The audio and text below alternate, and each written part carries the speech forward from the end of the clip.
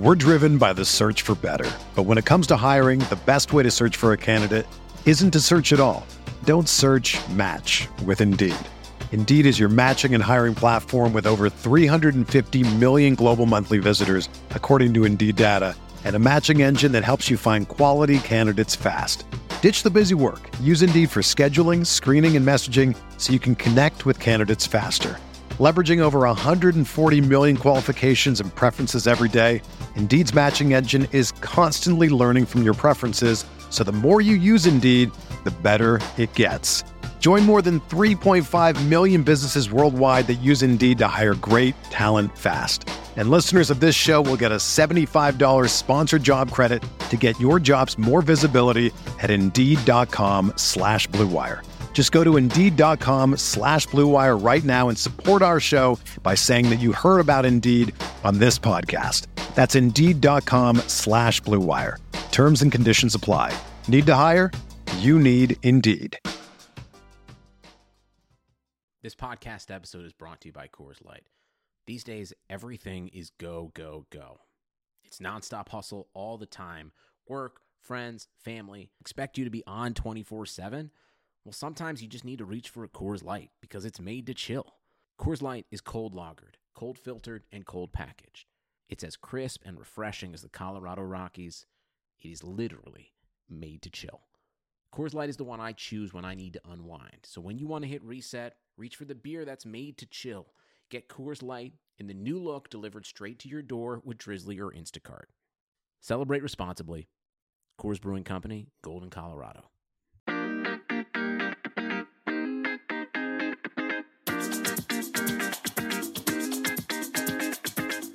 This is the RotoWire Fantasy Football Podcast.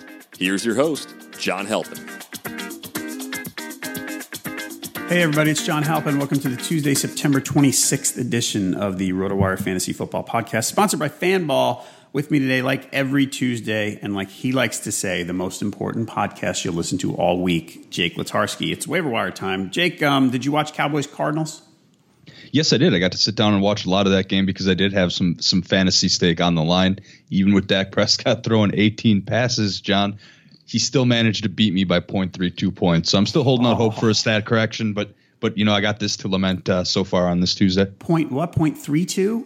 Yep, less than a third of a point. Oh man, and he threw 18 passes, like you said, 2 touchdowns through the air, 1 touchdown running. Yeah, the That's rushing rough, touchdown man. killed me. Once he got the rushing touchdown early, I knew I was going to be in trouble. How late in the game were you overtaken? I was overtaken on their last scoring drive when he ran to get about 7 yards maybe before handing it off to Zeke for the touchdown. So, wow. You know, yeah, brutal. Like I said, hoping for a stat correction, but not optimistic I'm going to get one. No. Well, sorry, man. Well, hey, it happens. We'll try to cheer you 2 up for today. the week and the 4 I keep track of. But yes, we'll hopefully help us and everybody else out with some waiver wire ads. Sounds good. Everybody, we'd like to thank Fanball for sponsoring the RotoWire Fantasy Football Podcast. Check them out now, fanball.com. Check us out on Twitter. Jake is at JakeSki52. I'm at JHalpin37. You can always tweet us at RotoWire. Find us at RotoWire on Facebook. And if you just want a news feed, which is great, always really helpful, injuries, things like that, follow us on Twitter at RotoWire NFL. All right, what we're going to do, like we do every Tuesday, we're going to go through the main fantasy positions and talk about maybe who you can cut, who you can pick up. Quarterback's always a dicey one, Jake. But there are it's so funny. I looked at the Ravens-Jags game and I went, well, Flacco's not good, but he's not worse than Bortles. And after the game, I kind of went, well, maybe. Yeah, I mean, I could understand making that switch at this point. Joe Flacco only has 3 touchdowns all year, and one of them in the Week 3 game was a pretty meaningless one at the end of the game to Ben Watson. So, you know, the touchdowns aren't there. And then 5.3 yards per attempt this season. Of course, it's a 3-game sample size, but that's far and away, of course, the worst that he has in his career and probably one of the worst marks in the league so far. So if you did want to cut bait with him, you know, there are a couple streaming options, some young guys that you might want to take a look at. All right. So let's talk about who to take a look at, because we talked about streaming. And it's funny, we exchanged notes, everybody, before we start this. And you mentioned Jay Cutler as maybe a cut candidate. Well, yeah, you know what? I wrote that down a little bit out of instinct. Then I realized that he has the Saints in Week 4, and he's maybe viable in that situation. But they did keep Cam Newton in check pretty well this week. So that's not necessarily a lock to lock in Jay Cutler this week. They did. I don't know if that says more about the Saints or more about Cam Newton, but that's maybe a conversation for a different time. But Cutler is 38% owned if you really don't buy the Saints. And you're going to have to watch their corners. Both of starting corners were out last Sunday. You can keep an eye on them. Otherwise, who are you looking at? If you're looking to stream, I'm trying to see the guys who are benchable this week. Mariota at Houston, not the greatest option. I kind of got burned by benching him at Seattle. He finished with about 19 fantasy points, which was better than Carson Wentz, who I thought was a lock for that, but maybe that's just me. Right. And listen, I talked about yesterday. I mean, Steelers at Ravens. I mean, Big Ben on the road is almost a no-go at this point. Yeah, I mean, the Ravens defense has been playing pretty well so far. Of course, with the exception of this week 3 against Jacksonville. I thought they had taken the turn, but sometimes I count that London game as a little bit of an outlier as to the rest of the season because, of course, Jacksonville's been down that road a bunch of times. Of course, Bortles probably the winningest quarterback at Wembley Stadium of all time. But, for teams that aren't used to that trip or haven't done it a bunch, I sometimes write that off as a little bit of an outlier. All right. And the other one is Derek Carr goes to Denver. So that's one that you might, basically, if you're ever looking for matchups to avoid with your quarterbacks, that is option A. Yeah, probably got to sit Carr this week. All right. So who do you like? Who are streaming options that you're looking at? Well, in the same line as Cutler, someone who we've suggested you can cut in the past, but maybe stream for 1 week. I looked at your list, and I like Andy Dalton at Cleveland. He's someone I like what they revitalized with that offense. He looked good early on in that Packer game. Of course, it slowed down a little bit, but the offense is going to be better now that they're using Joe Mixon consistently, and now that Andy Dalton is finding ways to get the ball to A.J. Green. So in a matchup with the Browns, who gave up a ton of fantasy points to Jacoby Brissett this week, I'm fine streaming Andy Dalton, despite the really well-documented struggles week 1 and 2. However, Dalton probably can go back on the chopping block before week 5 against Buffalo. All right, Dalton, 45% owned on Yahoo, everybody. You mentioned Jacoby Brissett. Now, this week he has got they're at Seattle. I mean, you can't do that. Yeah, he's someone that I just wanted to mention for those deeper 2-quarterback leagues. But yeah, you don't pick him up and stream him in Seattle. That's just murderer's row out there. All right. Any interest you mentioned to me? Case Keenum, assuming that Bradford's out again.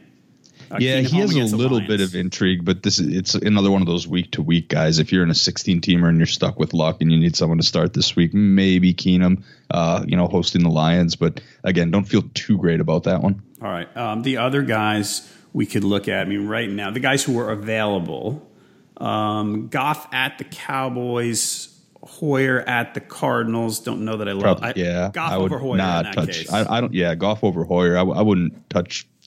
Arizona, like Denver, is almost one of those. Of course, Dak Prescott did some weird stuff last night, but normally they're pretty tough on opposing quarterbacks and they really get after them. There was just a case of Dak making plays with his legs last night. Every time he got outside the pocket, me going against him in fantasy, it's almost like when I watch Aaron Rodgers and the Packers. Like once he rolls out and is in space, he's finding guys, and he's finding guys downfield. So Dak's a little bit of an exception, but Arizona normally has that pass rush, and Hoyer's not going to be able to escape it. Okay. The other guy, Deshaun Watson, we talked about him last week just because he's going to run. And in this most recent game against the Patriots, which he seemed to be, it's funny, last week we talked about we like fantasy Deshaun Watson a lot better than real life Deshaun Watson. Well, he actually he played better than he did in his first game. But last week, fantasy-wise here, I'm going to look at the game logs here. Okay, so he threw for 301. Probably not going to expect that again. But he ran for 41 yards. That's huge because his likelihood of running for a touchdown is higher than most quarterbacks. Yeah, and especially on a day when Lamar Miller is only averaging 4 yards per carry, and they're having to throw the ball or drop back or less emphasis on the run. I don't know. I think Watson, this was set up to be a game where he could produce a good amount of counting stats. Now, he did have 2 picks, but definitely made up for it with the rushing yards and the 2 touchdowns. And I do like what the rushing can do to bring up his floor a couple of points. And he's someone that is generally pretty viable. Now, Tennessee, I think, has a pretty decent defense, but they're definitely not, all hands off like some of those other matchups we discussed. Right. The other one, opposite, so you talked about that Cincinnati-Cleveland game. Kaiser's gotten some on the ground. He's got 7 picks already, right? Yeah, I'm not too excited about Deshaun Kaiser. I mean, it was the Colts who he had that relatively decent game against. The 3 picks starts to counter it out, but he had a better rushing day than Watson with the touchdown added on there. So that's 10 points for Kaiser just out of his legs, and then you have 242 yards and 2 touchdowns. That gets brought down by the picks a little bit, but this is a Colts team that I don't believe had Vontae Davis playing, and just a very average, below average defense to start with. So I'm not jumping on that one either. Okay, and the last one I want to mention is Carson Palmer. He's over 50%. He's at 53% ownership, but he's home for the 49ers. Palmer's thrown for, let's say a lot of yards. No, 925 in 3 games. I mean, he's not vintage Carson Palmer, but he's not terrible.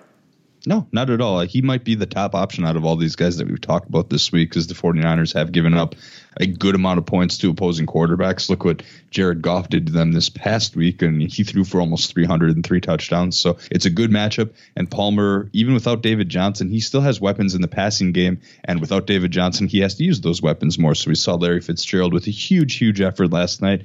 Jerron Brown starting to get looks. J.J. Nelson, he had him downfield a couple times, but he just barely missed. So there's a lot of big playability that can get Palmer some passing yards. And out of all those guys that we mentioned, I think he would be one of the first people that I'm looking at. All right, who's after Palmer? Give me your next 2. Oh, man, it's really tough. I never thought I'd say this, but again, it's Dalton just because of the matchup, but you can probably cut him after this week. Right, okay. And of the very low-owned guys, because Dalton's around 40, man, I love Watson. That's the one. You're right. I think it's got to be Watson in this case. I mean, you can maybe make a case for Cutler, but he's another one that you can probably cut bait with after the week. And Cutler's no lock. He's Jay Cutler. Okay, but let's look at these guys. You mentioned Dalton, right? The 3 guys I mentioned let's say the 2 guys I mentioned as primary sit options are Carr and Roethlisberger. Would you start Dalton over Carr or Roethlisberger? I would start Dalton over Carr, but not Roethlisberger. Okay. Gotcha. All right, so that's definitely streamable. Okay, everybody, most of you tried daily fantasy sports games, and we know how it went. You had fun playing, you loved the competition, and you lost and lost some more, and the Sharks were in the pool, and they took your money, basically, and you quit playing daily fantasy sports. But playing daily fantasy is supposed to be fun. It's just that continually losing isn't. But we're here to tell you about a whole new approach to daily fantasy sports, the Fanball number at fanball.com. Here's the Fanball difference. Your Fanball number identifies your skill level and it ensures that you play in contests against players at your skill level. If your Fanball number is 35, you're not going to be playing against experts rated in the 80s and 90s because they have their own contests. At fanball.com, every player has a Fanball number and every contest has a Fanball number, so you can find a contest rated around 35 knowing that it'll have players just like you. They've leveled the playing field with the Fanball number at fanball.com. It'll give you more fun and a better chance to win. Check that out this week. Fanball.com. All right, running backs. Poor Darren Sproles. That was brutal. Yeah, that's 2 really tough breaks in the same situation. I didn't actually see the injury myself, but looking at what it's listed as, I probably don't want to. Yeah, the poor guy. I love Darren Sproles, and I'm afraid that I've seen the last of him. Which is he's been a fantasy producer for so long, but when you get up there into your mid 30s as a running back and don't quite have that huge bruising build, it's going to be tough to keep her going and bounce back from something like this. All right, other guys that are potential cuts. You mentioned Jacquizz Rodgers, which I think makes a lot of sense. Mm-hmm. Yeah, I mean, he's been okay so far, 3.4 yards per carry. And if you're not going to start him this week, if you're not pressed for running backs that you need to start him this week, you can probably let him go because there's not going to be a whole lot of utility afterwards, barring some sort of other Doug Martin injury or suspension. He won't be much more than a Martin handcuff after this week. And is that really worth hanging on to? All right, and Rodgers is home for the Giants, whose run defense is pretty darn good, even though the Eagles ate him up a bit last week. Mm-hmm. Speaking of the Giants, what do you think of the Giants' backfield? It's kind of committee-ish. Dark was hurt, but Perkins he's not doing anything. How long do you hang in there? Paul Perkins was one of the guys, I'll admit when I'm wrong, he was someone that I really liked heading into this year. I watched their playoff game against the Packers last year before the start of the season and saw his heavy usage, and I thought his skills and elusiveness would be able to translate, but I just don't think – I think that McAdoo and the play calling, it's just been a little bit too vanilla, and it's very predictable for Perkins, and it's not really conducive to any traditional runner working. So the question I've been getting the most over the last couple of weeks is, can I drop Paul Perkins now? Can I drop Paul Perkins now? Because a lot of friends and family that I helped drafted, we get in the 8th, 9th round. It's like, oh, Perkins is out there. I go get him. And normally I'd say, okay, maybe he can be dropped given a back of that type of production over the first 3 weeks. But Orleans Darkwa is still he's still dealing with a back injury and being examined. I don't know how long he's going to be out. So the Darkwa injury in its own buys at least another week of hanging on to Paul Perkins. Maybe I wouldn't start him, but I'm not quite sure I would cut him yet because he came on really strong towards the end of last season, and maybe we need maybe they need a revitalization like the Bengals did with their change in offensive coordinator. Maybe the Giants just need to change the play caller or shake something up and get something going. So maybe one more week, but if Perkins comes out there with a 5 carries, 9-yard type of line again, then you might have to think about cutting bait. All right. The other one, you mentioned Joe Mixon earlier. Before the season, I was buying into the committee type thing. I basically said, well, Jeremy Hill got 29 touchdowns the last few years, and they're not just going to bury him. I think it's time to bury Jeremy Hill. Yeah, I think so too. Now, the new offensive coordinator, I'm surprised the old offensive coordinator, in an effort to save his job, didn't start giving Mixon the bulk of the carries. It was way too even of a split. You have to, say what you want about Joe Mixon as a person, but as the running back, he's the most athletic, best back in that backfield. And I think that was made pretty apparent against the Packers, and he's going to continue to see the bulk of the workload. Giovanni Bernard's a nice change of pace, might line up in the slot. That's why I think you can keep him around in PPR leagues. But unless something were to happen to Mixon health injury wise, I don't think there's a spot for Hill on fantasy rosters. All right. For players that we can pick up, most people missed the boat on Chris Thompson. He's 76% on. Listen, I talked about him on Monday that, what we could expect from him. And we think we're at the first couple of games, his touch count was low, but he made plays. And then this week his touch count got higher. And we kind of agreed that 12 touches sounds about right for him. Mm-hmm. Yeah, even if Pirine comes back healthy. Now, Pirine just had a bruised hand, and of course, he had quite a few carries in that game. I believe it was over 20. But regardless, I think Thompson's probably the more talented back, and I like what Pirine was. I liked him before the season a little bit as better than Rob Kelly, but Chris Thompson's kind of coming out of nowhere and really taking a bigger leap that people didn't expect. So he's probably someone that needs to be owned, especially in PPR formats. I mean, 7 targets was the most on the team. Granted, they were ahead most of that game, but even the fact that they were ahead most of that game and Chris Thompson still saw quite a bit of snaps, I think that bodes well for his outlook moving forward. It does, everybody. Just remember, he's a little guy, so he's not going to get 20 carries a game. They're going to manage him just maybe a little less than they've managed him before. Looking at Philly, so Sproles is out. Blunt ran well. Wendell Smallwood got into the conversation, and so did Corey Clement. Got a touchdown, right? Mm-hmm. Yep. Former Wisconsin Badger Corey Clement scored a lot of those here at Wisconsin. So see, we have to always. I didn't even realize that I was bringing up a Wisconsin Badger today. But yep, I got to clear that up. I am doing this podcast from Madison, Wisconsin, about less than a block from where the Badgers play basketball at the Kohl Center. Gotcha. All right. Well, he went 6 for 22. I kind of like Smallwood, and maybe not just because the thing about Smallwood is he's not necessarily just a change of pace guy for Blunt. Mm-hmm. He could be more than that because he's not a little guy. He's 2.0 something. I don't know how big, but he's not a tiny guy. Hold on, I'm looking it up. He's 208. He's 5'10", 208. So I think Smallwood could get sneaky busy here. And he's the type of guy who, if I was stashing a running back on a bench, he looks like a pretty good candidate. Mm-hmm. Yeah, actually, one of the themes of this podcast, we were kind of chatting a little bit before the show, but there aren't very many guys that I would be breaking the bank for, or I would be using my top waiver wire priority on. But if you look at all the waivers from top to bottom of the list, I would actually say that unless you're in one of those leagues where Chris Thompson's out there, I would say that Wendell Smallwood is probably your top target, because with Sproles out, Smallwood takes over as the third down back for sure, pretty much. We know that much, but he's just 8% owned, and he got an identical amount of carries as LeGarrette Blount. And remember, it wasn't that long ago last week that LeGarrette Blount was someone on my chopping block personally that I wasn't going to. Of course, now that all gets shaken up with an injury. So, he can't get too mad at me for that one. But they split carries evenly, and Smallwood had a little bit better yards per carry, almost 6 yards per carry. And he's the one that's going to get passes. He was targeted only twice, but I think we could see that move up a little bit moving forward. And I say this all the time. I've said this a few times on the podcast that Smallwood has that he has the running style that is more conducive to what Peterson wants to run in Philadelphia. So even if he does get an even split with LeGarrette Blount moving forward, I like him to maybe even outproduce. He'll outgain Blount in yardage throughout the rest of the year. Maybe not in touchdowns, but use that information as you will, and I think that makes him one of the top targets for this week. Okay. Are you surprised? D'Onta Foreman, he's not outproducing Lamar Miller really yet, but it's getting closer. Is it getting to a point where if you owned Miller, you'd start to worry, and if you did or didn't own Foreman, you'd get kind of excited about him? I wouldn't be over the top excited yet, but he needs to be on the radar. Now, I was a Lamar Miller owner last year. He didn't quite produce like I thought he would, but the volume was there for Lamar Miller. Now, last year he carried the ball 268 times. That's quite a bit more than any other mark in his career. I mean, he always got hounded, and the Dolphins did, for not giving him the ball enough. And maybe that workload might start to get after him. And at the very least, if the Texans are smart, they're going to want to balance out that rushing attack a little bit to not put him on a pace to get 300 carries, which he's not. So if that's the case, Foreman has a little bit of a role. And, he caught 2 passes for 65 yards.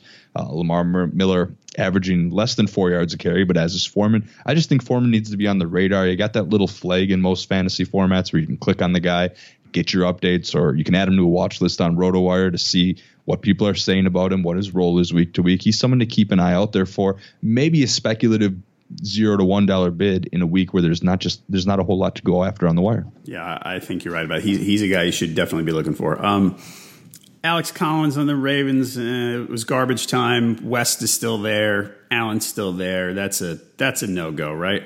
Yeah. Alex Collins is kind of it's a mirage for me. He's owned in 2% of leagues, and I think you can probably leave him out there. Now, if you sort by any kind of rushing yards or fantasy point total, he's going to come up near the top because he's had that production. But I mean, the 9.1 yards per carry is nice and all, but you hit it right on the head, John. It is garbage time, and I believe Alex Collins, he only played 10 of 58 snaps, so a healthy West, which we don't know if we're going to get, and Javorius Allen is the 1-2 punch in Baltimore. Those two guys are going to be taking it over the majority of weeks. Any weeks where the games are reasonably close, Collins is probably going to be limited to single-digit snaps, and of course that limits your fantasy upside. Yeah, Buck Allen, thanks for nothing on Sunday, by the way. Yeah. Duke Johnson's about little shade over 50%. He caught 6 passes the other day, and he got that cool touchdown where he jumped over everybody. But he only had 2 carries. I mean, in a PPR league, he's a kind of sort of maybe if you really need to. He might be better in bye weeks, but other than that, he doesn't run enough, unfortunately.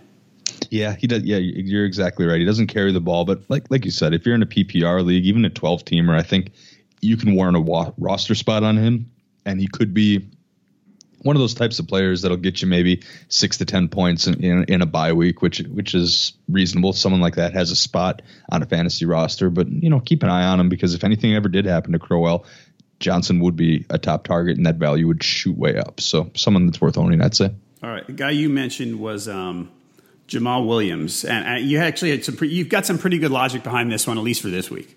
Yeah, this week it's because the Packers played. It was the hottest temperature at kickoff in Packers history at Lambeau Field for a home game there. So that's something to note. And McCarthy had kind of been saying that, hey, we need to calm down Ty Montgomery's usage. He's been getting used really, really heavily. And there's already been instances in games where he's had to come out for a couple plays. And he played 66 of 70 snaps Sunday. And the Packers have a really quick turnaround to Thursday against the Bears. The Packers are favored by 7. I wouldn't be surprised if the Bears have played pretty impressively at home this year. I mean, you got the Steelers with Big Ben on the road, and they almost beat Atlanta. It took them to the very last play. But nonetheless, I still think, this game's at Lambeau actually too. So Packers have that going for them. But anyway, Jamal Williams in the deepest of leagues might be worth a look. He might get a few more carries than normal just because of what I expect the game flow to be like, and because it's a good opportunity to get Montgomery a break when they've been riding him hard early in the year. All right, 2 guys I want to ask you about. Jamal Charles is 1. Now, he's certainly a second banana, but he's a decent workload second banana. He's 34% owned. Yeah, I actually didn't even think to include Charles on this outline because I assumed he was still owned a little bit higher than that, and he is not. And maybe he's worth a look. I still think it's C.J. Anderson's backfield for the most part. It's got to be his, and even because you look at backs over the course of the season, even though he wasn't used a lot in week 3, he's still Pro Football Focus is number 2 rated back this year. So something definitely worth a look. He's not a negative in any particular category that they like to grade people in. And he's someone that, I'll take this week as the outlier as to the norm. I don't see Charles getting more carries than Anderson in most weeks. Right. The other one I just wanted to mention real quick was Andre Ellington. We've gone down this rabbit hole before with him. Back a couple of years ago when everybody thought he was going to be really good, and Bruce Arians said he was going to get the ball 25 times a game. He's not that kind of back, but watching last night, he pretty obviously looked better than Chris Johnson. Yeah, I think we can draw that conclusion. I mean, Chris Johnson, for the stat line, in case you missed it, 12 carries, 17 yards. That's a 1.4 average. That's just not going to cut it. And they're a team that needs to run the ball and, just to keep some of that weight off Carson Palmer's shoulders. Palmer threw the ball 48 times last night. That's not a recipe for the Cardinals to win. Someone needs to run the ball. I wish I would have played Andre Ellington over Samaje Perine. Then I wouldn't have had to worry about that little Dak Prescott, that narrow margin I discussed at the beginning of the show. But overall, I think he could be up there on that list. It really limits me to PPR formats because I'm not sure he's all of a sudden going to come in and get 15 carries a game. They're going to split that with Johnson. Right. Maybe involve Kerwin Williams a little bit more, but he's being used in the return game. He was the hot candidate week 1 after week 1 in the David Johnson injury, but he's someone that's probably on the chopping block now. Overall, yeah, Ellington's someone that you can low end flex in PPR leagues in most of the weeks, especially in games where the Cardinals are underdogs. And as far as Ellington goes, he is available. Let's see, he is 7% owned. So if you wanted him in a PPR, he might be a sneaky pickup for me. I think the ceiling's not great, but I think I might be putting in a bit or two on him this week. Yeah, there's a league where I own David Johnson, and I put while everyone was going after Kerwin Williams, I put relatively modest bids on both Ellington and Chris Johnson. Well, I mean, I'll be honest, I put one on Williams too. I just didn't win it. And I took those other 2 guys. And when I'm looking to replace my next roster spot and it's between Ellington and Chris Johnson, I'm probably more comfortable letting Chris Johnson go at this point. I think you're absolutely right. Support for this podcast comes from U.S. Bank. When you're looking for a credit card, get one that wins awards. The U.S. Bank Visa Platinum Card is NerdWallet's 2021 Best of Awards winner for Best 0% Intro APR and Balance Transfer Credit Card. It provides a great way to pay for large purchases over time, as well as consolidating other card balances. And speaking of award winners, the U.S. Bank Altitude Go Visa Signature Card is NerdWallet's 2021 Best Credit Card for dining out or ordering in. Earn 4 times points on takeout, food delivery, and dining. Get 2 times points at gas stations, grocery stores, and on streaming. If you're into cashback or travel rewards, U.S. Bank has credit cards that feature those benefits too. Check out their full suite of credit cards at usbank.com/creditcard. The creditor and issuer of these cards is U.S. Bank National Association, pursuant to a license from Visa USA Inc., and the cards are available to United States residents only. Some restrictions may apply. Member FDIC. All right, let's go to wide receivers. Your drop candidates here. The Cooper Kupp experiment, it's not going the way I hoped, Jake. I liked this one in the beginning. Yeah, he looked great after week 1, and the long-term outlook I still think is there for him to be productive. But in a game where the Rams put up 41 points? 41 points against San Francisco. Cooper Kupp was an afterthought. He was only targeted twice. Now efficient, he caught both of those targets, but both Robert Woods and Sammy Watkins were targeted 7 times. Each caught 6 passes for over 100 yards. Watkins caught 2 touchdowns. In a game where they're throwing the ball that much, I mean, it wasn't even a ton. Gurley got 28 carries, Goff threw 28 times, so almost perfect balance there. If anything, you count the other carries, then they ran more than they passed. But nonetheless, in a game where they had to, continue to keep up, I guess, so to speak, Cooper Kupp was a non-factor. And so I wouldn't drop him in dynasty leagues, especially if you have him on a good contract. I know dynasty leagues all work a little bit different. But in single season leagues, I think he might be someone that you could probably say goodbye to. Okay, you might be right. I was pretty convinced coming out of camp that he was going to throw to Cooper Kupp 8-9 times a game. Mm-hmm. Yeah, and then the Watkins thing kind of threw a wrench in that. To be honest, that might have been the dagger on the fantasy value of Cooper Kupp. Yep, it might have been. Nelson Aguilar looked great week 1. Since then, not so much. Yeah, and even that week 1 touchdown, that was a wild scramble by Wentz where Aguilar just happened to be open, and I did caution a little bit on that. He's been used very sparingly since. Alshon Jeffrey starting to be more involved. Zach Ertz is Carson Wentz's favorite target, and I think both Ertz and Jeffrey are above Aguilar in the pecking order, and at least in week 3. Torrey Smith was as well. So if he's that far down the list, does he really warrant a roster spot? Yeah, there'll be some weeks where he's a factor, but overall, someone you put in your lineup week to week, probably not. All right. As far as players to pick up, come down to my neck of the woods for our first guy, Devin Funchess. Kelvin Benjamin's status for week 4 uncertain. It sounds like the injury is not serious, meaning he has not torn up his knee again, but his outlook for week 4 is kind of dicey. Yeah, I'm seeing no structural damage. So the MRI revealed that, so that's good. But again, the Panthers aren't quite sure about his availability week 4 in New England. And someone like Kelvin Benjamin is the type of player that Bill Belichick's going to focus on taking away anyway, because Greg Olson's not the guy that's going to do it. Maybe Christian McCaffrey. I guess we'll see there. But anyway, in the absence of Kelvin Benjamin, when he left that game, Devin Funchess was targeted 10 times. Now the final stat line wasn't too crazy. It was just 4 catches for 58 yards, but I follow the targets every single time. And 10 targets, anytime someone gets double-digit targets, that's less than 40% owned or whatever, they're probably going to get a spot on this show. And if Benjamin doesn't play week 4, then I think you have to take a look at Funchess, because they don't have Greg Olson as a security blanket. Ed Dixon only got 1 target. Then you go down the depth chart after that, Curtis Samuel, Russell Shepard, Damiere Byrd. I mean, those guys are not a whole lot more than special teams guys. Am I wrong there, John? No, they're really not. I mean, Curtis Samuel, they tried to get more involved last week, but they didn't.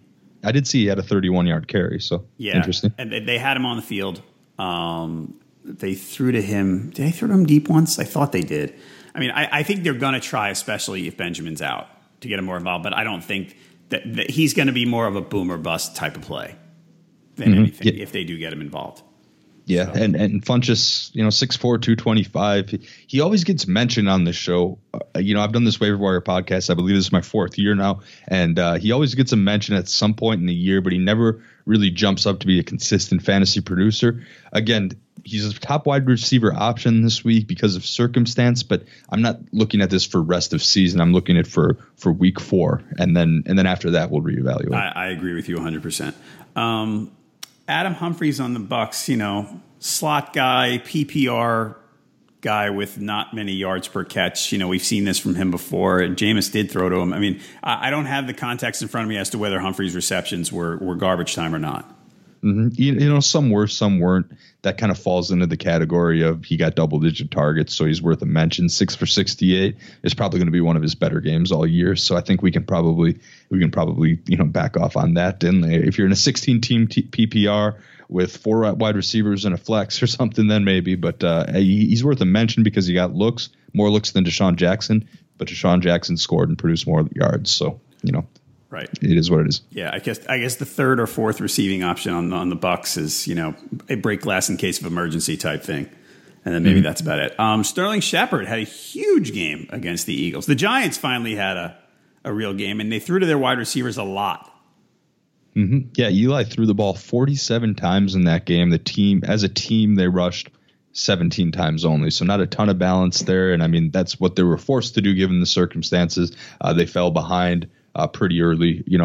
Going into the 4th quarter, they were down 14-0. So, they had to pass at this point. And Shepard certainly had an intriguing stat line, 7 for 133. His 10 targets, double-digit targets. Again, I always followed the targets. But you need to mention that Odell Beckham led the way with 13, as you'd expect. And even Brandon Marshall got 11 looks and had one of his better games of the year with 8 catches for 66 yards. So, yes, Sterling Shepard may be on the radar. Do you start him week to week? I think that would be dependent on Beckham re-aggravating the ankle or something happening to Marshall. Then Shepard would come into play. Right. Okay. Do you have any interest in starting if Cobb is out again for the Packers? Now, Cobb was listed as limited for Monday. Even though they didn't practice, they had to list him somehow, and they didn't list him as out. They listed him as limited for Monday's alleged practice. If Cobb is out again, would you fire up Geronimo Allison on Thursday night? I could see him as like a flex option or a wide receiver 3 for Geronimo Allison, because he is someone that, so the opposing defenses, of course, as they should be giving the attention to Jordy Nelson and Devontae Adams is a supreme athlete. But Geronimo Allison, he pretty much had the Randall Cobb type role, and I think that he is worth a look. He's only 9% owned, and I don't think that Cobb will play on Thursday, given that he was, quote, not close, or he wasn't close to playing on Sunday.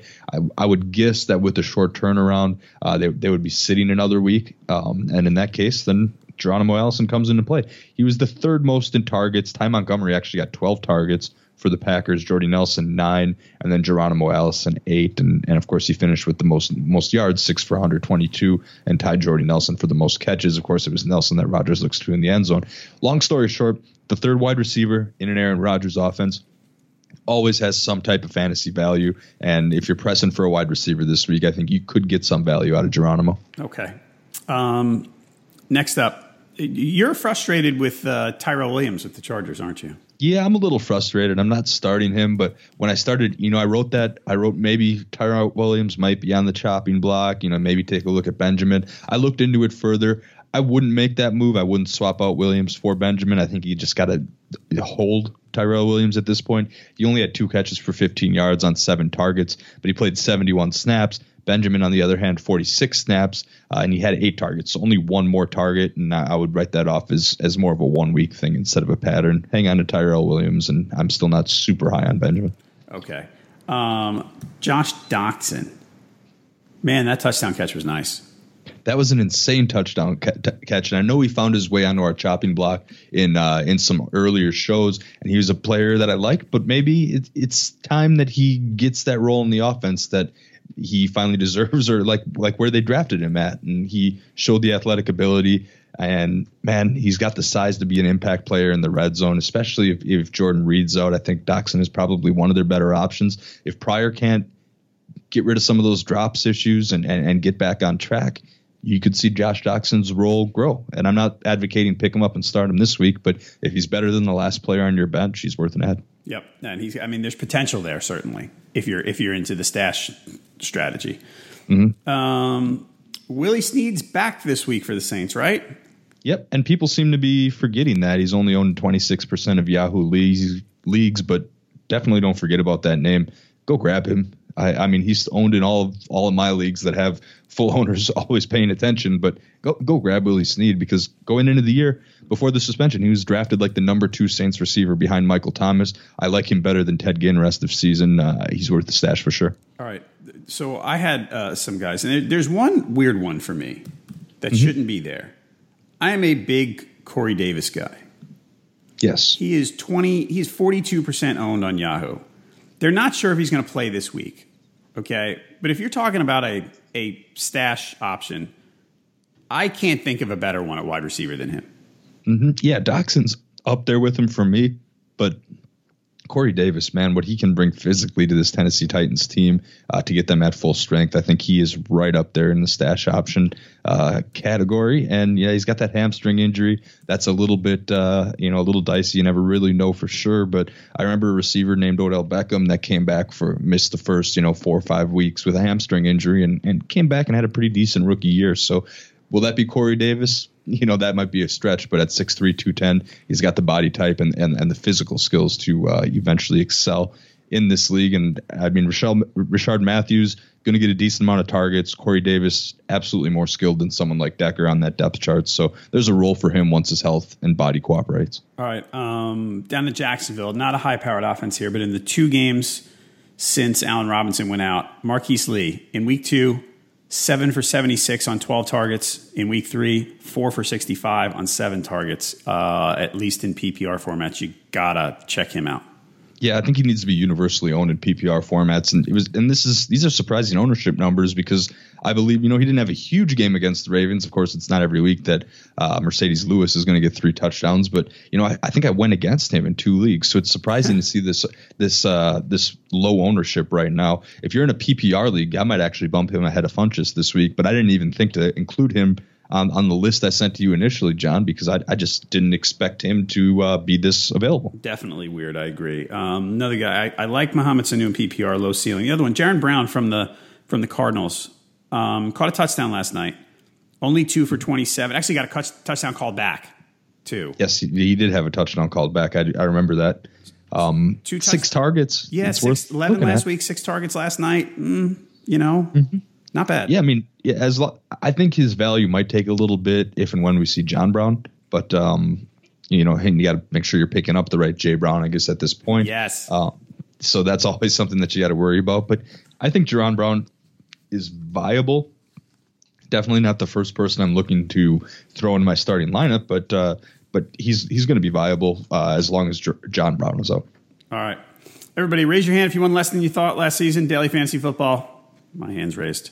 You play against people with 100 entries. It's just really tough, and it's just a losing proposition if you're, let's say more of a casual player, or even if you're a somewhat serious player. If you're tired of losing at daily fantasy football, check out Let's Rumble in the Apple App Store. Let's Rumble, that's Let's Rumble without any at the end, matches you with players of the same skill level, giving you a fair chance every time. You can play head-to-head for your best chance of winning, or group up to play multiple rivals for a bigger payout. Rank in the weekly leaderboards to win free cash prizes. You heard that right. Free cash prizes awarded every week. All you have to do is play the game and you'll be entered into the leaderboards. Your highest score will determine your spot that week. Download Let's Rumble in the Apple App Store and get a free $5 bonus with your deposit. That's Let's Rumble in the Apple App Store now and get your free $5 bonus with your deposit. Check it out. Let's Rumble in the Apple App Store. All right, moving to tight end. You mentioned Jordan Reed, whose status is still dicey. Mm-hmm. Vernon Davis is 8% ownership still for the game against the Chiefs. So yeah, the Chiefs do a pretty good job defending tight ends for the most part. They kept Gronk in check week 1, so it doesn't get super exciting for me. But there's a spot I took. The only share of Vernon Davis I have was maybe my second to last pick in a 20-round best ball, and that actually might have paid off for me this past week. So yeah, he's worth a look. But the matchup this week, I don't know, makes me back off a little bit. It does. I will say that since Redskins Chiefs is Monday night, look, Davis is 8% owned on Yahoo. If you have Jordan Reed and you want to wait on Jordan Reed, I mean, there you go. There's your solution right there. Yeah. Then you can rationalize a few extra of your fab dollars going out his way. Right. It doesn't get more obvious than that on who you wait for in a late game, I guess, for a guy who's available. People were dropping. Austin Hooper. This makes me sad that he's here. Yeah, I really liked him. And, if you have the roster spot or you have a reliable, this isn't many people, but if you have like an Ertz or a Kelsey on your team that you can start every week with confidence, then maybe you can hang on to Hooper and wait it out a couple weeks. But in a shallow league, he can probably go 2 targets each week. Yeah, this guy in the preseason, none of us could shut up about him. That he was sort of your outside the top 12 sleeper tight end type, because late last year, Ryan started looking for him and the talent was there. He has the draft pedigree, and he's gotten 2 targets a week for 3 straight games. Mm-hmm. Even after that, and the first week, that was kind of a little bit fluky against the Bears. He was just completely uncovered, and then he rumbled his way into the end zone. But so that definitely gave people some more hope. But It's going to be really tough to hang on to a guy whose volume's that low. I agree. One other cuttable guy. You mentioned Julius Thomas here. He's just not doing much. 3 catches in each of his last 2. He's the first guy. I've got a league where I've got Gronk as my starter and Ingram as my backup, and I was going to hold on to Ingram and Thomas to see who could show me something this week. Even when the Jets entering that game the Dolphins down 20-0, Thomas didn't get a ton of action. So I'm not sure if or when he will. He probably goes on my chopping block. All right. And the last one, you mentioned Ed Dixon here. I will say the Panthers said the other day they need to get Dixon. After Sunday, they said, you know what, we need to get Dixon more involved. Yeah, maybe that was just how sometimes people will rage drop someone. I think I put him on that list after I started him in my He's not a must keep by any means. Yeah. I'm in a 16-team league where I drafted Greg Olsen and didn't have any other tight ends, period. So I threw some actual fab money on Ed Dixon just to make sure I got his backup. And now I'm thinking, man, what am I going to do now? I'm going to have to go with one of these other guys, but I might give him another week in my lineup. We'll see. I was just surprised that he didn't do anything against the Saints, who are normally gold against opposing tight ends. Right. Exactly. I thought the same thing. Okay. So the big tight end of week 3 was certainly Mercedes Lewis, who is owned in 1% of Yahoo leagues. Yeah. And he got 3 touchdowns. Mm-hmm. I think a lot of what our job as fantasy analysts is we've been doing this, decades at this point. I've played fantasy football since I was in 2nd grade. And one of the biggest things that we do for people is to tell them when things are a little bit fluky. And I think this is one of those situations where the alarm goes off. He hasn't had more than 4 touchdowns in a single season since 2010. When he had 10, but that's a completely different regime, different quarterback. So, I don't quite take that into account here. But yeah, this is he's had more touchdowns this season he's had the exact same amount of touchdowns this season as he has in his last 34 games. Yeah. So we have to calm down a little bit here. I don't think that this is a pattern that can keep up. So I shouldn't be spending my entire budget on Mercedes Lewis. Believe it or not, you can probably give it a little bit of a rest on this 33-year-old tight end. Got it. Thank you. Appreciate that advice. Oh, you got it. Ben Watson was a little disappointing. I thought he was going to have a good – after week 2, when he got targeted incessantly, I thought he was going to have a decent game against the Jags, and it didn't quite work out. Yeah, these Ravens as a whole were a little bit disappointing, and that's an understatement, I guess you can say. But Watson, I still think, is worth a roster spot as your tight end too at this point. I mean, he didn't get. This is the first week he didn't get a positive grade by Pro Football Focus. He was still out there for 40 snaps. He seems like someone that the Ravens will, continue to use when they get in games that are more, normal of a game flow. All right, other guys I want to. Evan Engram. 39% ownership, not putting up huge stats. And as you mentioned earlier, Shepard's going to catch. Basically, he becomes the 4th receiving option on the Giants, but 4 catches, 5 catches. Yeah, we've seen that in the past, especially in week 2 when they were struggling. Ingram was one of the only people Eli could go to. And I think Ingram's role is going to gradually grow a little bit as the season goes on. And he's a pretty safe bet. I like what he can do from an athletic standpoint, and I guess I'm holding out hope for that. And he becomes one of the top guys out of all these people on this list that we're talking about. So he's up there in consideration. But again, I'm keeping him as my backup tight end. All right. My man, Charles Clay, only 23% ownership on Yahoo. Okay. Mm-hmm. He didn't have a huge, his numbers were, the touchdown saved him. Yes. Okay. But 6 for 39. He catches. Tyrod Taylor's throwing to him. He doesn't have a lot of wide receivers. He's one of those low ceiling but reasonable volume types for me in PPR. Yeah, you give him a decent enough floor. I think he can be a pretty good plug and play option. I mean, had one of the tougher matchups around in the Denver Broncos and was still able to find the end zone. And I think you hit it right on the head, John, with the lack of receiving options in Buffalo. There's just not a whole lot for Taylor to go to. And of course, they're going to be a team that wants to run the ball more than anything. But Clay got the second most targets on that team behind LaShawn McCoy, who had 7. Clay had 6, and he was efficient and caught them all. I think he can be owned, but people stay away from him just because, the ceiling is a little bit limited. I think, you get a short yardage touchdown, and that's what you can hope for, and that's definitely not going to happen every week. All right. I also wanted to mention Cameron Brate, 41% owned. He caught a touchdown last week, and the Giants have allowed a touchdown to tight end in 3 straight games. Mm-hmm. Small sample size alert, right? Yes, exactly. Yeah, raise the alarm there a little bit. If you're holding on to O.J. Howard thinking you're going to get something out of him, you can probably drop him for Brate. But if you're in a league where you're holding O.J. Howard, Brate's probably not around. But yeah, Brate would be the fantasy tight end to own in Tampa Bay. And I still think he's going to fall behind. Definitely Mike Evans, probably Deshaun Jackson. He'll be right up there with a Humphreys level of targets, I guess. And that seems to be reasonable given the state of the tight end position right now. All right, last one. Austin Seferian-Jenkins. Talked about him in preseason. He made his debut for the Jets. 6 targets, 5 catches, 31 yards. Yeah, I mean, how many leagues have I taken him early on, a few years ago in fantasy football, thinking, watching some of his college film and seeing what he can do as an athlete and thinking, man, I need to get a share of this. And then he always let me down. The fact that Josh McCown's his quarterback isn't particularly encouraging for me. But I put him kind of he's right in the middle of this group. I mean, with guys that will get you a handful of catches, but might not win you an entire week. I guess we'll see though, because he does kind of have the build for it, and there aren't much in terms of wide receivers in the Jets. Everyone knows that. Seferian-Jenkins 6'5", 250. So if he does finally have his act together, there could be a decent red zone target there. And I mean, Josh McCown did have a tight end that he liked a whole lot in Gary Barnidge a few years back. So who knows? Maybe there's potential there. All right, give me your top 2 tight ends. Top 2 tight ends this week, man. I still go back to Ingram and probably throw Ben Watson on there if they're available. Okay, and we didn't rank the wide receivers. We didn't rank the receivers.